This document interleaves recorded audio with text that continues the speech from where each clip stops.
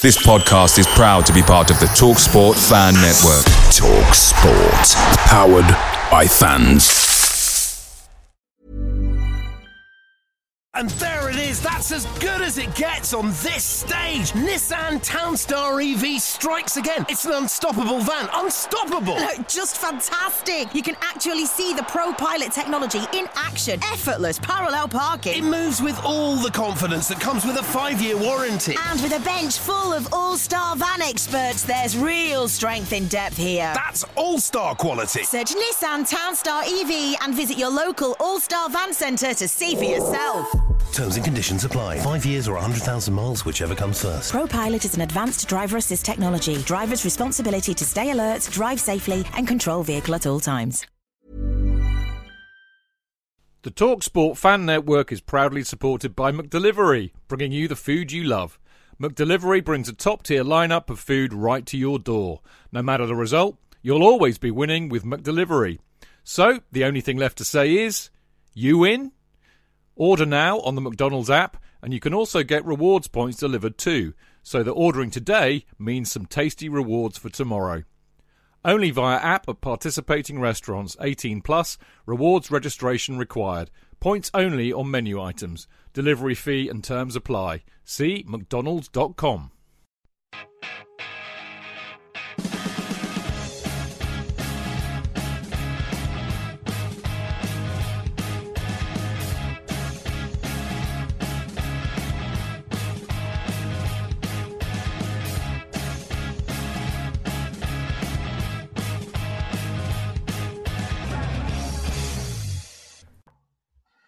Hello and welcome to another episode of Went to Mow Kings Meadow. I'm your host Dean, and this week I continue my quest to gain knowledge about all things Chelsea FC Women by taking a look at the season so far.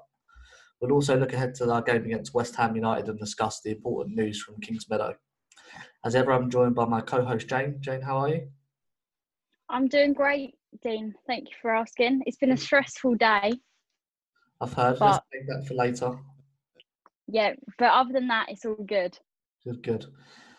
So seeing as there's been no fans at Kings Meadow so far, I thought it'd be a good idea to have someone who's been able to see the team up close and personal, albeit at a safe social distance.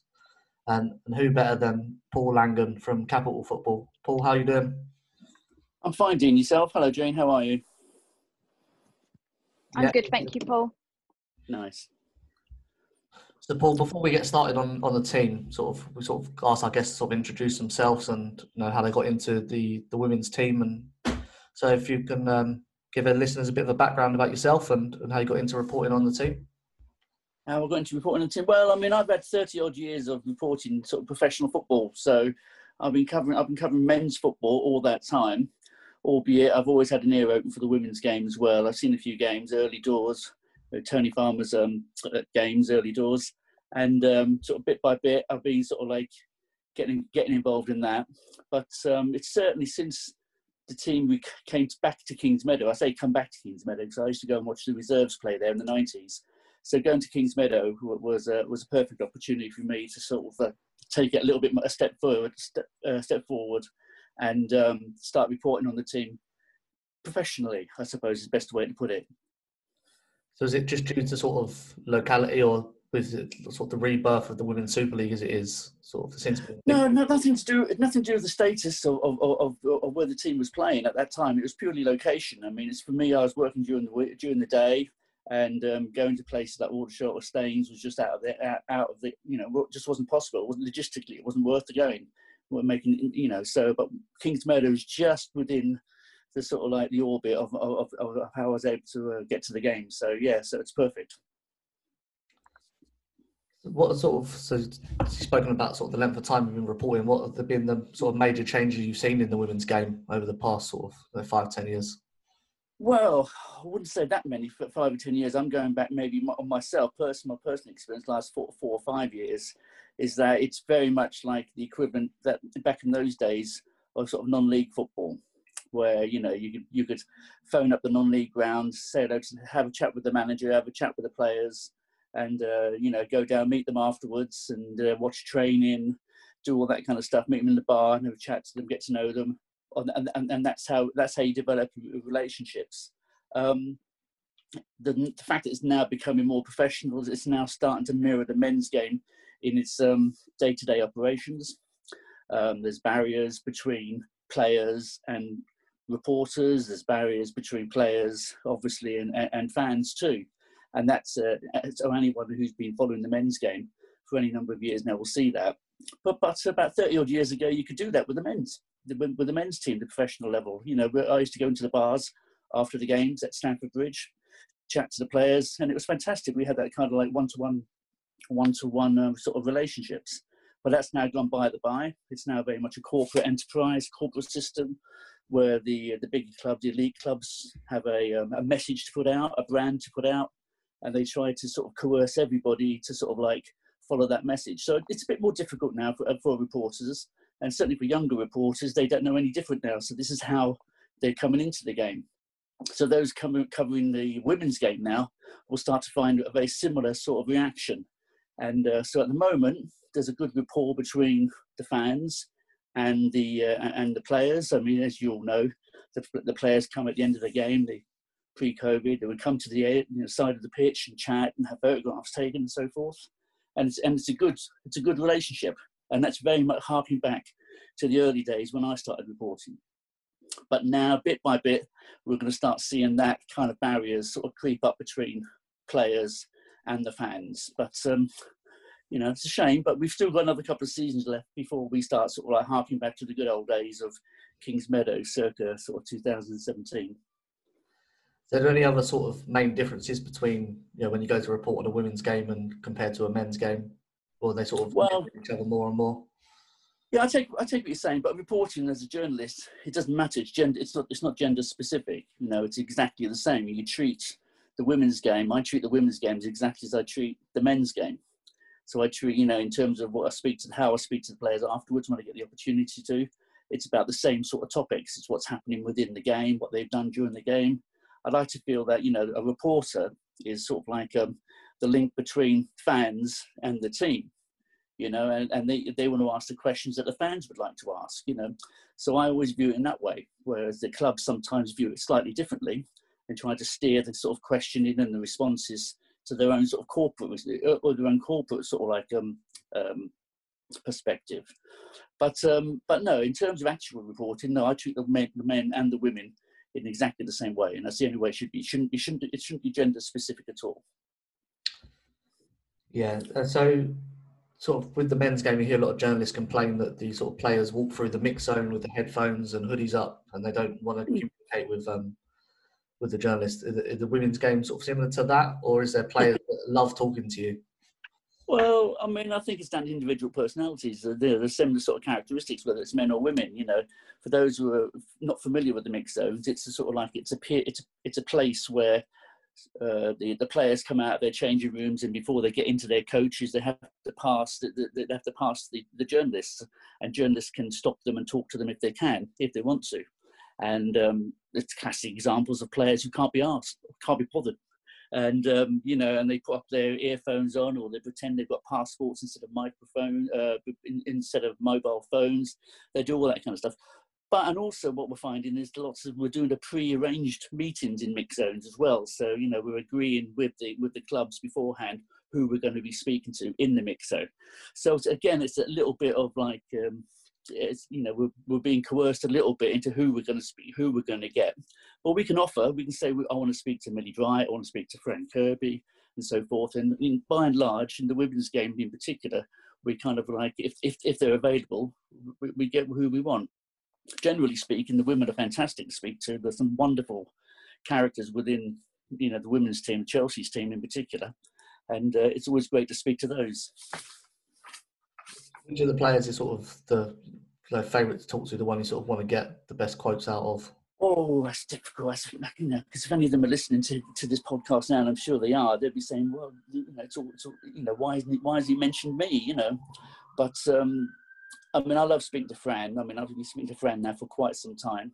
Fran Kirby for quite some time. She's lovely to speak to, and you have a rapport after a while. They suddenly realise that yes, you are a sort of like a middle-aged man, talking to me. They don't feel that there's any kind of barrier there anymore now. And certain players, they recognise you, for instance, and they feel comfortable. So people like Fran are wonderful. I've spoken to her for many years now. Who else now within the women's? There's a few of them. I mean, I don't want to go in too depth into too many. Certainly the ones who would walk past you, but there are some who are just very quiet, and you have to respect that as well. But most of them, by and large, if you ask for them after a game, they'll come up and have a chat, and they are very eloquent. They're very, very eloquent, and it's wonderful to speak to them. Yeah, you see a lot of social media, the players going to the fans.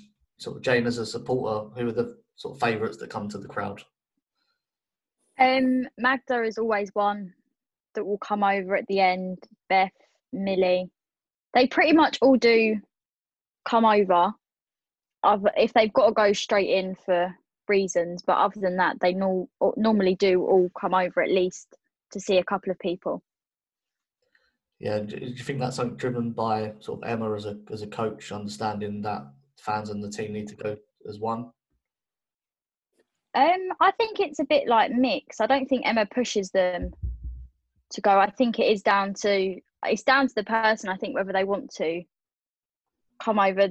I'm not going to mention any players' names, but there was a few players last season that just wouldn't bother at all, like to come over. Then others would come over every single game to see fans after the game. So it's down to the individual. I think there's a little bit of an issue, not so much an issue as such, but a bit of an understanding, because a lot of the new foreign players haven't really experienced how it happens over here in England. I'm not sure whether it happens in Sweden or Germany or in France, where they would go over and chat to the fans. But certainly it's a cultural thing in the English game, where the players come over and chat to the fans. And I think, whilst the English-based players and Scottish-based players understand that, and they sort of like come over quite often. It's the new foreign players who perhaps don't really understand that mechanism, and it takes a little bit of a while for them to go over. And as you say, Magda is fantastic. She understands that. That's why she's captain. She's very smart. So yeah, definitely. Talking of supporters, Paul, what have you noticed sort of the most since there've been no supporters in the grounds? Has it had a big impact on the team, do you feel? I think I'm not sure whether it's had an impact on the team as such. It's difficult really to say. I mean, I think I heard Pep Guardiola talking about the lack of joy in games, at the weekend, and I think we're beginning to understand that. And I think football administrators, I think football clubs, elite clubs as well in particular, are beginning to recognise that actually the fans make a major part of the spectacle that is, professional elite football, and their absence has thrown a light on that. And I think they now begin to respect fans now a bit more. And hopefully, when fans will come back in their droves, the clubs will be able to sort of show a little bit more respect to the fans in terms of scheduling of matches and so forth, particularly for away fans, and show a little bit more respect in that area. But certainly their absence has shone a light on that. And in terms of the team performances, I think so. I think there has been some effects. I mean, I've noticed this season in particular, there's been a drop-off in performance levels of individual players. Now, maybe that's, Emma's game plans have stopped them from doing the sort of things they've been doing previously. It's difficult to say, really. But I think there's certainly an element of the fans not being there to sort of coerce and encourage and give that extra little bit more of an impetus to players. Certainly the sort of explosive players who need that kind of adrenaline rush. And Emma herself has said on a number of occasions how she herself missed the fans. I remember last couple of games, Emma came over post-match and she started talking to some of the players and staff by the tunnel there. And I overheard her saying, it's terrible. The fans aren't here to witness this. They're not there. And it's horrible. And she echoed that in her post-match press conference. So it wasn't done for effect. It was something she truly meant. And I think she realises that the fans. I know it's a bit of a cliche, but they can be that 12th man for the side. And when you're going for trophies and going to win important matches, where the margins are very fine, the impetus of having a vocal support, from the fans can be crucial, can make that difference. So hopefully come Sunday, we'll be able to see that. Yeah, talking of sort of overhearing things, the one thing I sort of have enjoyed is being able to hear the players and the coaching staff and watching it on TV. Is there anything you've sort of picked up on at the ground that maybe you haven't seen or sort of noticed before, so you haven't been able to hear it? Well, I mean, as I say, I've been following football for quite some time, and I go to a lot of youth team games. I have done over the past, where there's just sort of me and a dog being walked. Sometimes, and so you do hear the what comes out from the benches, and you hear what the players have to say. And so none of it is a surprise. I mean, obviously, if you listen to it and watch it on television, sometimes they flash up the apology for inappropriate language, and so it can be a little bit Anglo-Saxon at times in terms of the response. But I think the players themselves have suddenly realised that they can be heard, and I think the managers and the coaching staff can also feel that they can be heard as well. So it's a little bit of a dynamic that they're not used to at the moment. But as we saw in the Arsenal-Chelsea game just recently, the Arsenal manager wasn't backward in coming forward in some of the things that he had to say to some of the players, and how he said it. It was quite loud and robust. Yeah, I guess they're going to have to get used to. Now they've got used to not having fans, it's going to go back the other way, and might be a bit of a confusing time for them. Sort of having. Well, I think they'll get used to that. I think they'll get used to that. To be perfectly honest, I think they'll be happy to have the fans back, and I think there'll be a sense of normality where some of the players who like to hide behind the vocals of the fans and pretend they can't be heard or they can't hear the managers hear what they say. I think they'll be quite happy. Then certainly the players that are close to the dugouts will be a lot happier that they can pretend they can't hear the bench shouting at them. Let's move on to the season so far. Chelsea currently sit third in the table on 14 points behind Manchester United on 17 points, then Arsenal on 16 points. But they do have a game in hand over United and also a superior goal difference, so a chance to leapfrog those two teams and take top spot if they win that game in hand.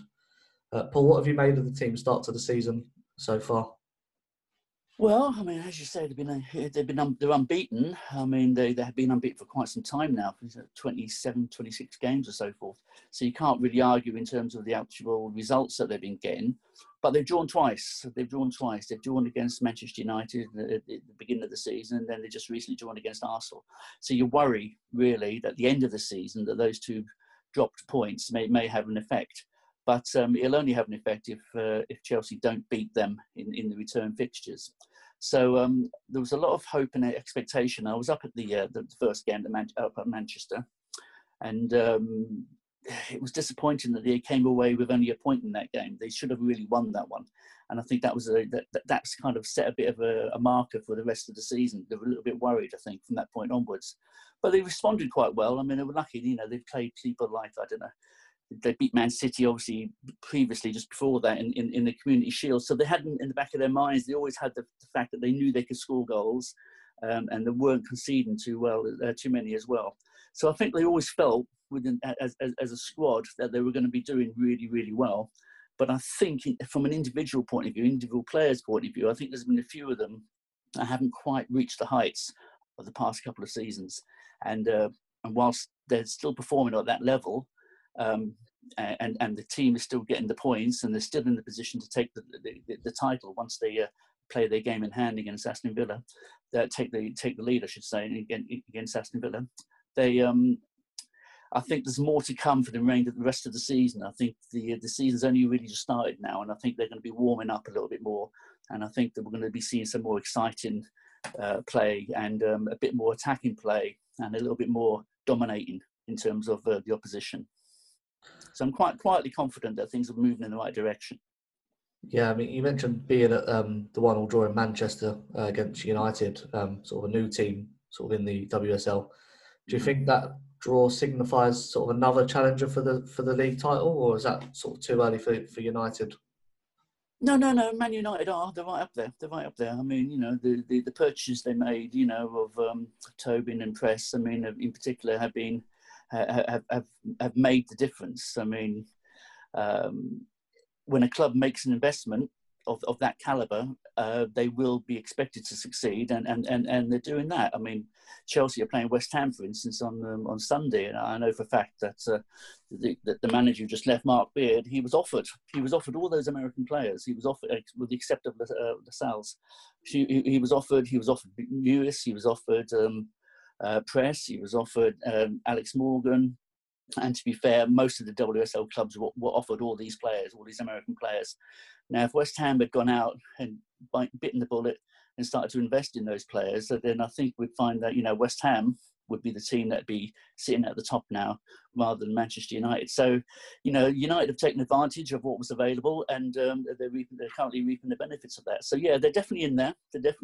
And but from what we saw up at Manchester, they're very much a defence-orientated side who likes to counter-attack. And I think when the reverse fixture at Kings Meadow comes along, I think Emma will be more than prepared for that. And that's one of those must-win games if they're going to win the title this year. Yeah, so I'll quickly run through the sort of results so far we've had. So obviously the season started with a Community Shield win against Manchester City, and then we had that 1-1 draw with Manchester United. We followed that up with a 9-0 thrashing of Bristol City. Into October again, we beat Manchester City 3-1. Ended October with a 1-0 away win at Birmingham City. We also had a 4-1 win over Arsenal in the first game of the FA WSL Cup. November started with a 2-0 win over Tottenham in the Continental Cup, and that was followed with an impressive 4-0 victory against Everton, while the 1-1 draw with Arsenal that we've previously mentioned was our last competitive fixture before this international break. Sort of out of this set of results, Paul, what do you think would have pleased them the most, and which one do you think she'd be most frustrated about? Chidge. JK! In all the years you've been following Chelsea, you hardly ever miss a match, home or away. But how would you feel if you couldn't be there and it's not on TV? Oh, Chidge, I'd be bereft. Inconsolable. The thought of missing my beloved Blue Boys live. It's all too much. I know, JK, I know. It's all a bit too much, isn't it? Yes. Well, panic not. NordVPN have come to the rescue. They have? Yep, NordVPN allows us to watch any match, even if it's not on live TV here. They do? Yeah, they do. With just one click, they switch your virtual location to a country which is showing the match, and they act as your cyber bodyguard whilst online, protecting your personal data and sensitive info like card details and passwords. Oh, wow, great. But yeah, I bet that'll cost me a fortune. Actually, JK, it's only the price of a cup of coffee per month, and you can use your account across 6 devices. It's a bargain, JK, and best of all, no more tears for you. Oh, thank you, NordVPN. I'm so happy I could cry. Where do I sign up, Chidge? Well, to get the best discount off your NordVPN plan, go to nordvpn.com/Chelsea Fancast. There's no risk with Nord's 30-day money-back guarantee, and you'll help support the Chelsea Fancast. The link is in the podcast episode description box. Away days are great, but there's nothing quite like playing at home. The same goes for McDonald's. Maximise your home ground advantage with McDelivery. You in? Order now on the McDonald's app. At participating restaurants, 18 plus, serving times, delivery fee and terms apply. See mcdonalds.com. Oh, good question. Excellent question. Now, it's difficult because Emma, I think she's an arch pragmatist. I think she realises that every individual team presents its own particular problems, and I think and the way the team has overcome most of those problems. In terms of I think she's most happiest with is probably, it may not be the obvious one, but it's the away win at Birmingham, the 1-0 win, because that was the sort of game which the season before last, they drew, and they drew a host of games similar to that. And by the end of this is very early in that season, and by the end of, I think, October, middle of November, Chelsea were effectively out of the title race. So that was one of those sort of games where Chelsea previously could have dropped some points, possibly even lost, but they won that game, and they won it comfortably well, despite the fact it was only a 1-0. There was a host of chances that went missing. So I think that one in particular, I think she'd be particularly pleased with. Obviously, when you play Manchester City and you play Arsenal, it doesn't really matter, in what competition you're playing them in. But if you're going to beat them in the league, that makes it even better. So I think she'd be really happy with that one also. So I don't think she's disappointed in any of the results. But I think she may be disappointed with some individual performances, and some of her game plan hadn't materialised on the pitch. But it's still early in the season, and players are still getting to know each other. They're still trying to form relationships. So it bodes well for the remainder of the season, I think, more so. And the fact that they're still in the title hunt at this part of the season, is job done in terms of the first part, first third of the season. So should be happy overall. So which of the players sort of stood out the most to you, most impressive? Well, funnily enough, I suppose it's an interesting one, that, because I mean, Jonah Anderson, I suppose, at left back has played really, really, really well. I think the defence has played particularly well. I mean, but you'd expect that with Mjelde, you'd expect that with Eriksson, you'd expect that with Millie Bright. I think there's always a sense that they weren't quite sure about the left back position.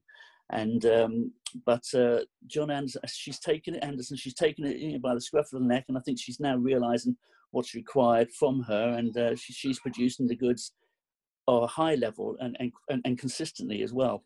So I think that's a pleasing point. We're still waiting to see how the mix of the relationship between Beth England and Sam Kerr pans out. But we've still got Fran to come back, and Fran, thankfully, now is fitting well, and she's training with the players now. So hopefully she'll be ready to go on Sunday. So there's a few players there that I'm looking to see, back in the side.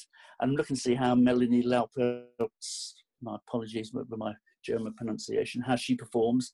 She's been performing at a 7 out of 10, week in, week out. But I still think there's a little bit more to come from her as well. So there's still more to come, I think. And I think that's a really positive thing. If you're a Chelsea fan coming back on Sunday, you'd be looking forward to seeing a really high energy performance and a lot of good individual performances. So when I've been sort of looking into the women's game, sort of a criticism I sort of hear of it is it's a league of have and have-nots.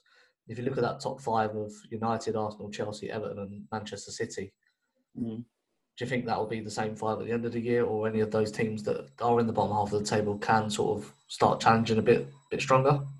No. I think that's a fair assessment. I think if you invest in your team in terms of the high caliber of players who have won championships and won World Cups, if you start investing in those sort of players and they're able to stay a full season and they don't leave at the end of Christmas to go home, I think if those teams who've invested, I think they can be expected to be there and thereabouts, and they've started reasonably well.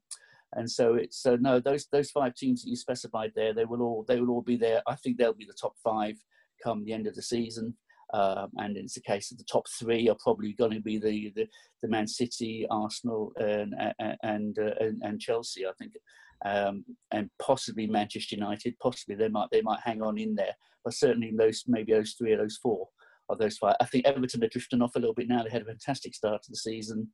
I think they got the wind knocked out of their sails in the FA Cup there in the final there, and then Chelsea hammered them the week afterwards. So I think that they need to recover. But so they might still be hanging on the coattails of the top four. But in terms of the rest of them, no. I mean, Bristol City, unfortunately, when they're dead and buried already, and I think that's a fillip for the likes of West Ham, and I think and Spurs, who probably feel that they won't go down. I think they probably feel that they will. It'll be Bristol City that goes down.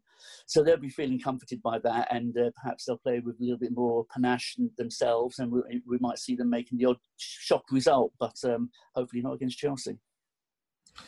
So just sort of wrap that sort of start to the season up. If we're going to sort of give this a rating out of 10, with obviously 10 being the best you can have a start to the season, where would you sort of rank this start?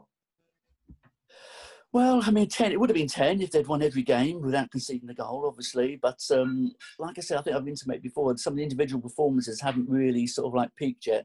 So whilst they're still unbeaten, and I think they are expecting to remain unbeaten, for quite some time, I would say it's probably a 7, 8 out of 10 for me personally. I don't know about you, Jane. How do you feel? I think it's been a good start to the season. Obviously, we've drawn them couple of games where we wanted to win all of them. So I'd say about a 6 or 7 out of 10. Yeah. I think that's an indication of the expectations of the elite clubs and club like Chelsea in particular, is that when they do drop a point, it's seen as a bit of a catastrophe and a bit of a worry, and so that. But we'll see how it pans out at the end of the season. But yeah, I think 6, 7, 7.5 out of 10 is probably what most fans would say is valid for now. Yeah, I think the league table has a little bit of effect on sort of maybe the mentality of scoring the season, because they're not top, they are third, even though they have got that game in hand. I think if you see them at the top of the table, maybe you start pushing the 7s to an 8s, thinking it a bit more positive that way. But yeah, I think if the game that they had in hand was against maybe Arsenal or Manchester City or possibly Man United, then they might think that they'd be slightly worried. But because I believe they'll beat Aston Villa with their game in hand, and I think they know they're going to do that as well, I think they're fairly confident that in their mindset they are already top of the league, if you see what I mean, And so I think that brings the self-confidence in the individual, and I think collectively they feel that as well. But whilst the reality is they're third, I think in their mindset they already believe that they're top of the league. Yeah. Yeah. We're going to move on now to look at the game this weekend against West Ham, and Jane's going to take us through the West Ham preview. So, league football resumes this weekend after a couple of weeks of international break, where Chelsea are going to be hosting West Ham at Kings Meadow. This game's going to be extra special because Chelsea are allowing 700 season ticket holders in to watch the game, which is very exciting. I've had a stressful morning trying to get tickets. I was at college, I was like, I'm not going to be able to get them, but I did, lucky enough, manage to get a ticket for me and my mum, so we're looking forward to watching the game on Sunday. Paul, will you be at the game? I'll certainly be at the game. Yes, I'll be at the game, and I can echo your sentiments in terms of getting tickets today, because my son is a Chelsea season ticket holder for men and the women, and he was attempting to get into the waiting room, and he got into the waiting room today to get purchase tickets, and then just as soon as he got into the login system, part of the system, it all fell apart. I mean, it was a bit traumatic, really. So there was a frantic conversations I was having with some people at the club and some people in email in the ticket office to find out what was going on, and I was keeping my ears and eyes open now to some of the message boards to see what was happening there. And it seemed like there was glitches of galore within the system itself. And some of them were in terms of the login details, because as you know, Jane, it would be your season ticket number, plus I think your date of birth, and as being the password. And but I think the system was anticipating a different day, month, year sequence. And yeah, I think they were going for month, day, year, or something like that, which is causing glitches and people not being able to log in. Sorry, Jane. Yes, I mean, there was a lot of people. There was a lot of people on the Chelsea Women's supporters group saying they can't log in and stuff, and then people even put their date of birth backwards, and it managed to work. So it was stressful for everyone. How do you think the team will react having supporters back at the stadium?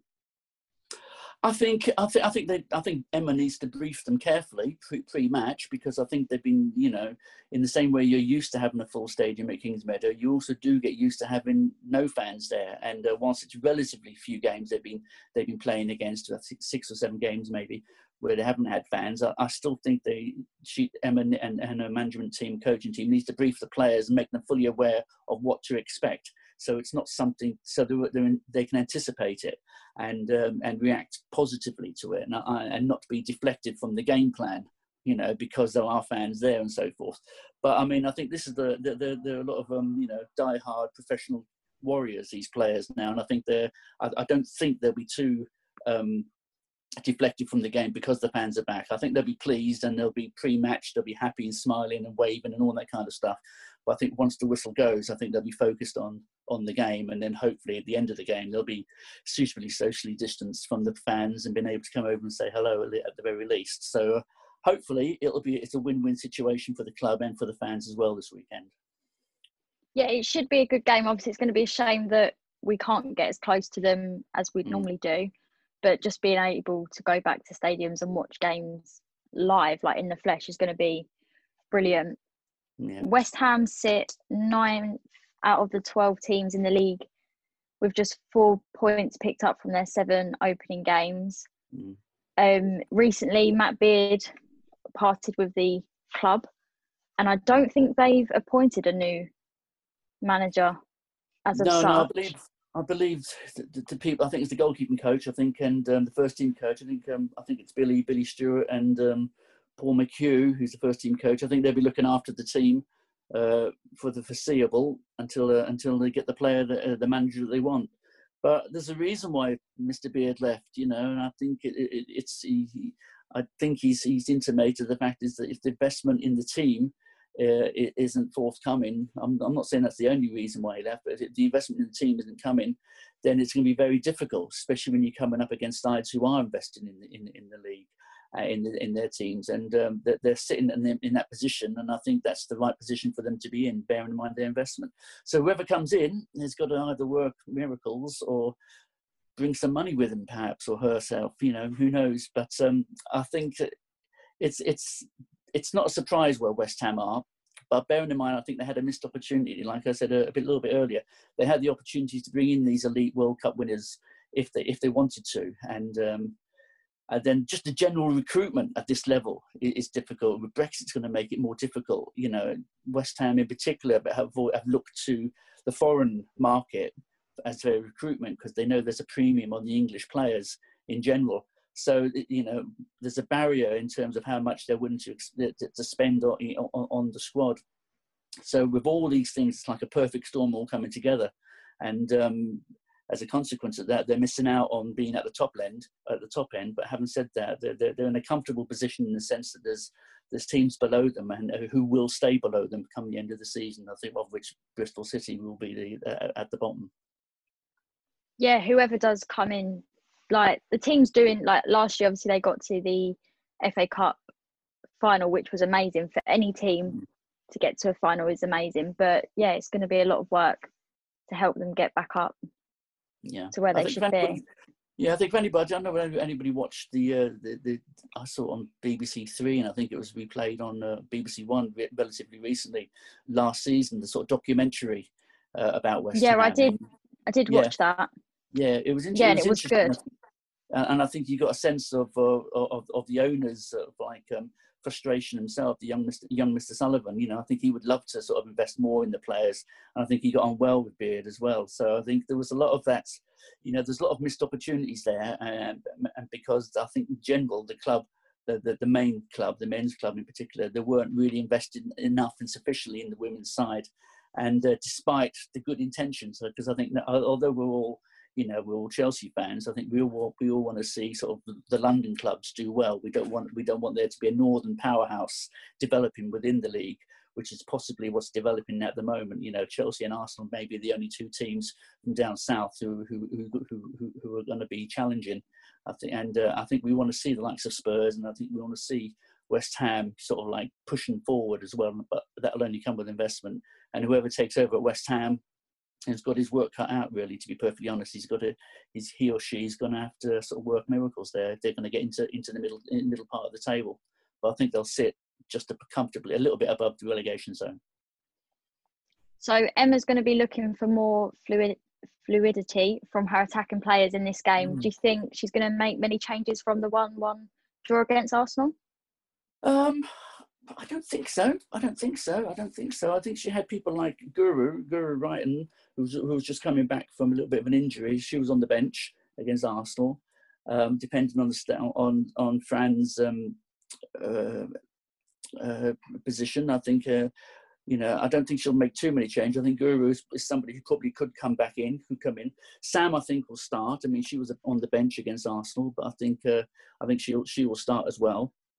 So I think possibly those two are the only two changes that could be made, but I don't think there'll be much difference. I don't think there'll be much difference from the side that played Arsenal now. Yeah, no, I don't think there's going to be much of a difference in the team. What is your score prediction, Paul? My score, I'm terrible. I'm terrible at score predictions. I have to say, I'm useless. I would go for all being well. If all works out well, they start well, they stick to the game plan for the 90 minutes, it should be a comfortable 4-5-0 victory. But to be perfectly honest, I would take a 1-0 win. Yeah, what was your score prediction, Dean? I've gone for 6-0. I think fans being back in the ground, a bit of a party atmosphere, they're going to feel good. They're going to obviously want to showcase their attacking talents as much as they were sort of stifled against Arsenal. West Ham, obviously, no manager, in a bit of not a crisis, but not sort of a sense of direction for them, I think. So, I think we're going to get some goals. Yeah, I think 4 or 5. But like Paul said, I'm happy with a 1-0 win. A win is better than nothing. Yeah, I think if they lose, it'll be a disaster. And I think I think that there's no two ways about that. I don't think anybody can seriously contemplate them not winning the game on Sunday. And 4-0, 5-0, 6-0, 1-0.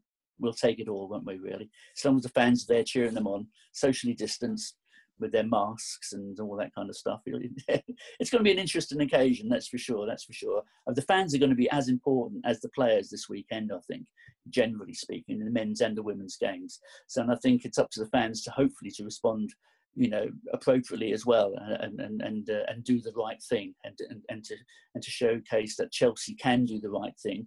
And so that when it comes to increasing the number of the opportunity to increase the volume of fans in there, Chelsea are handily placed, because they know that Chelsea's fans are responsible fans, and I think they will respond well as well on Sunday. I think it's going to be a good day Sunday. Yeah, it's going to be sort of a special occasion, and excited to hear what you make of it, Jane, next week. For those of you not with a ticket, it's on the BBC Red Button at 12:30. So you can still watch it even if you're not physically present. I'll have to do that because I'm not a season ticket holder. No ticket for me.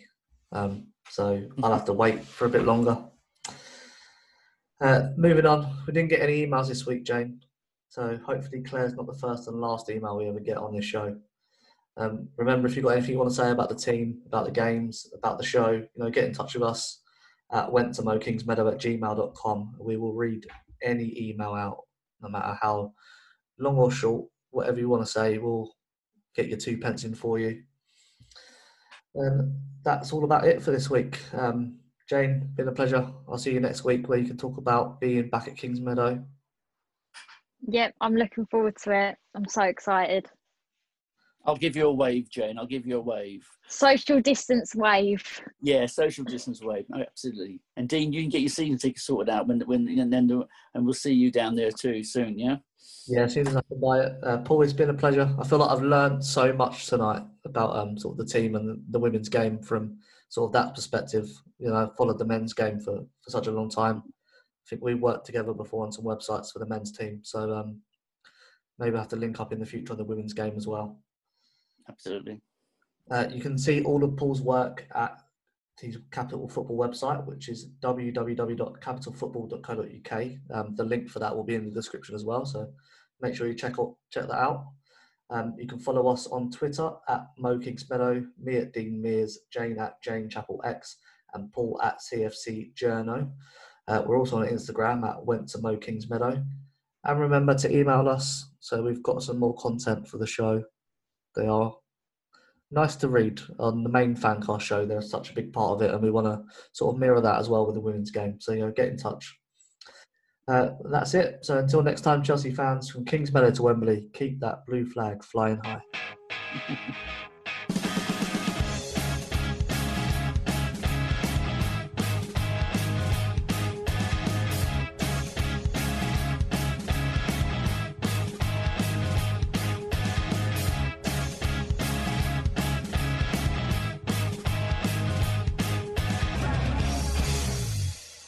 It's the 90th minute. All your mates around. You've got your McNuggets share boxes ready to go. Your mates already got booked for double dipping, and you steal the last nugget, snatching all 3 points. Perfect. Order McDelivery now on the McDonald's app. You in?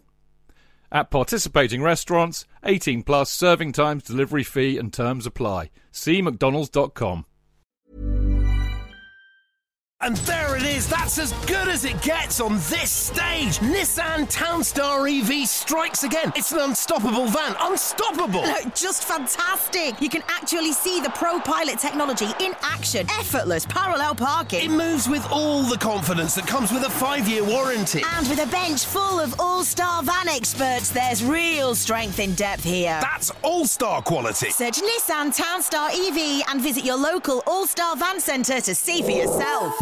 Terms and conditions apply. 5 years or 100,000 miles, whichever comes first. ProPilot is an advanced driver assist technology. Driver's responsibility to stay alert, drive safely and control vehicle at all times.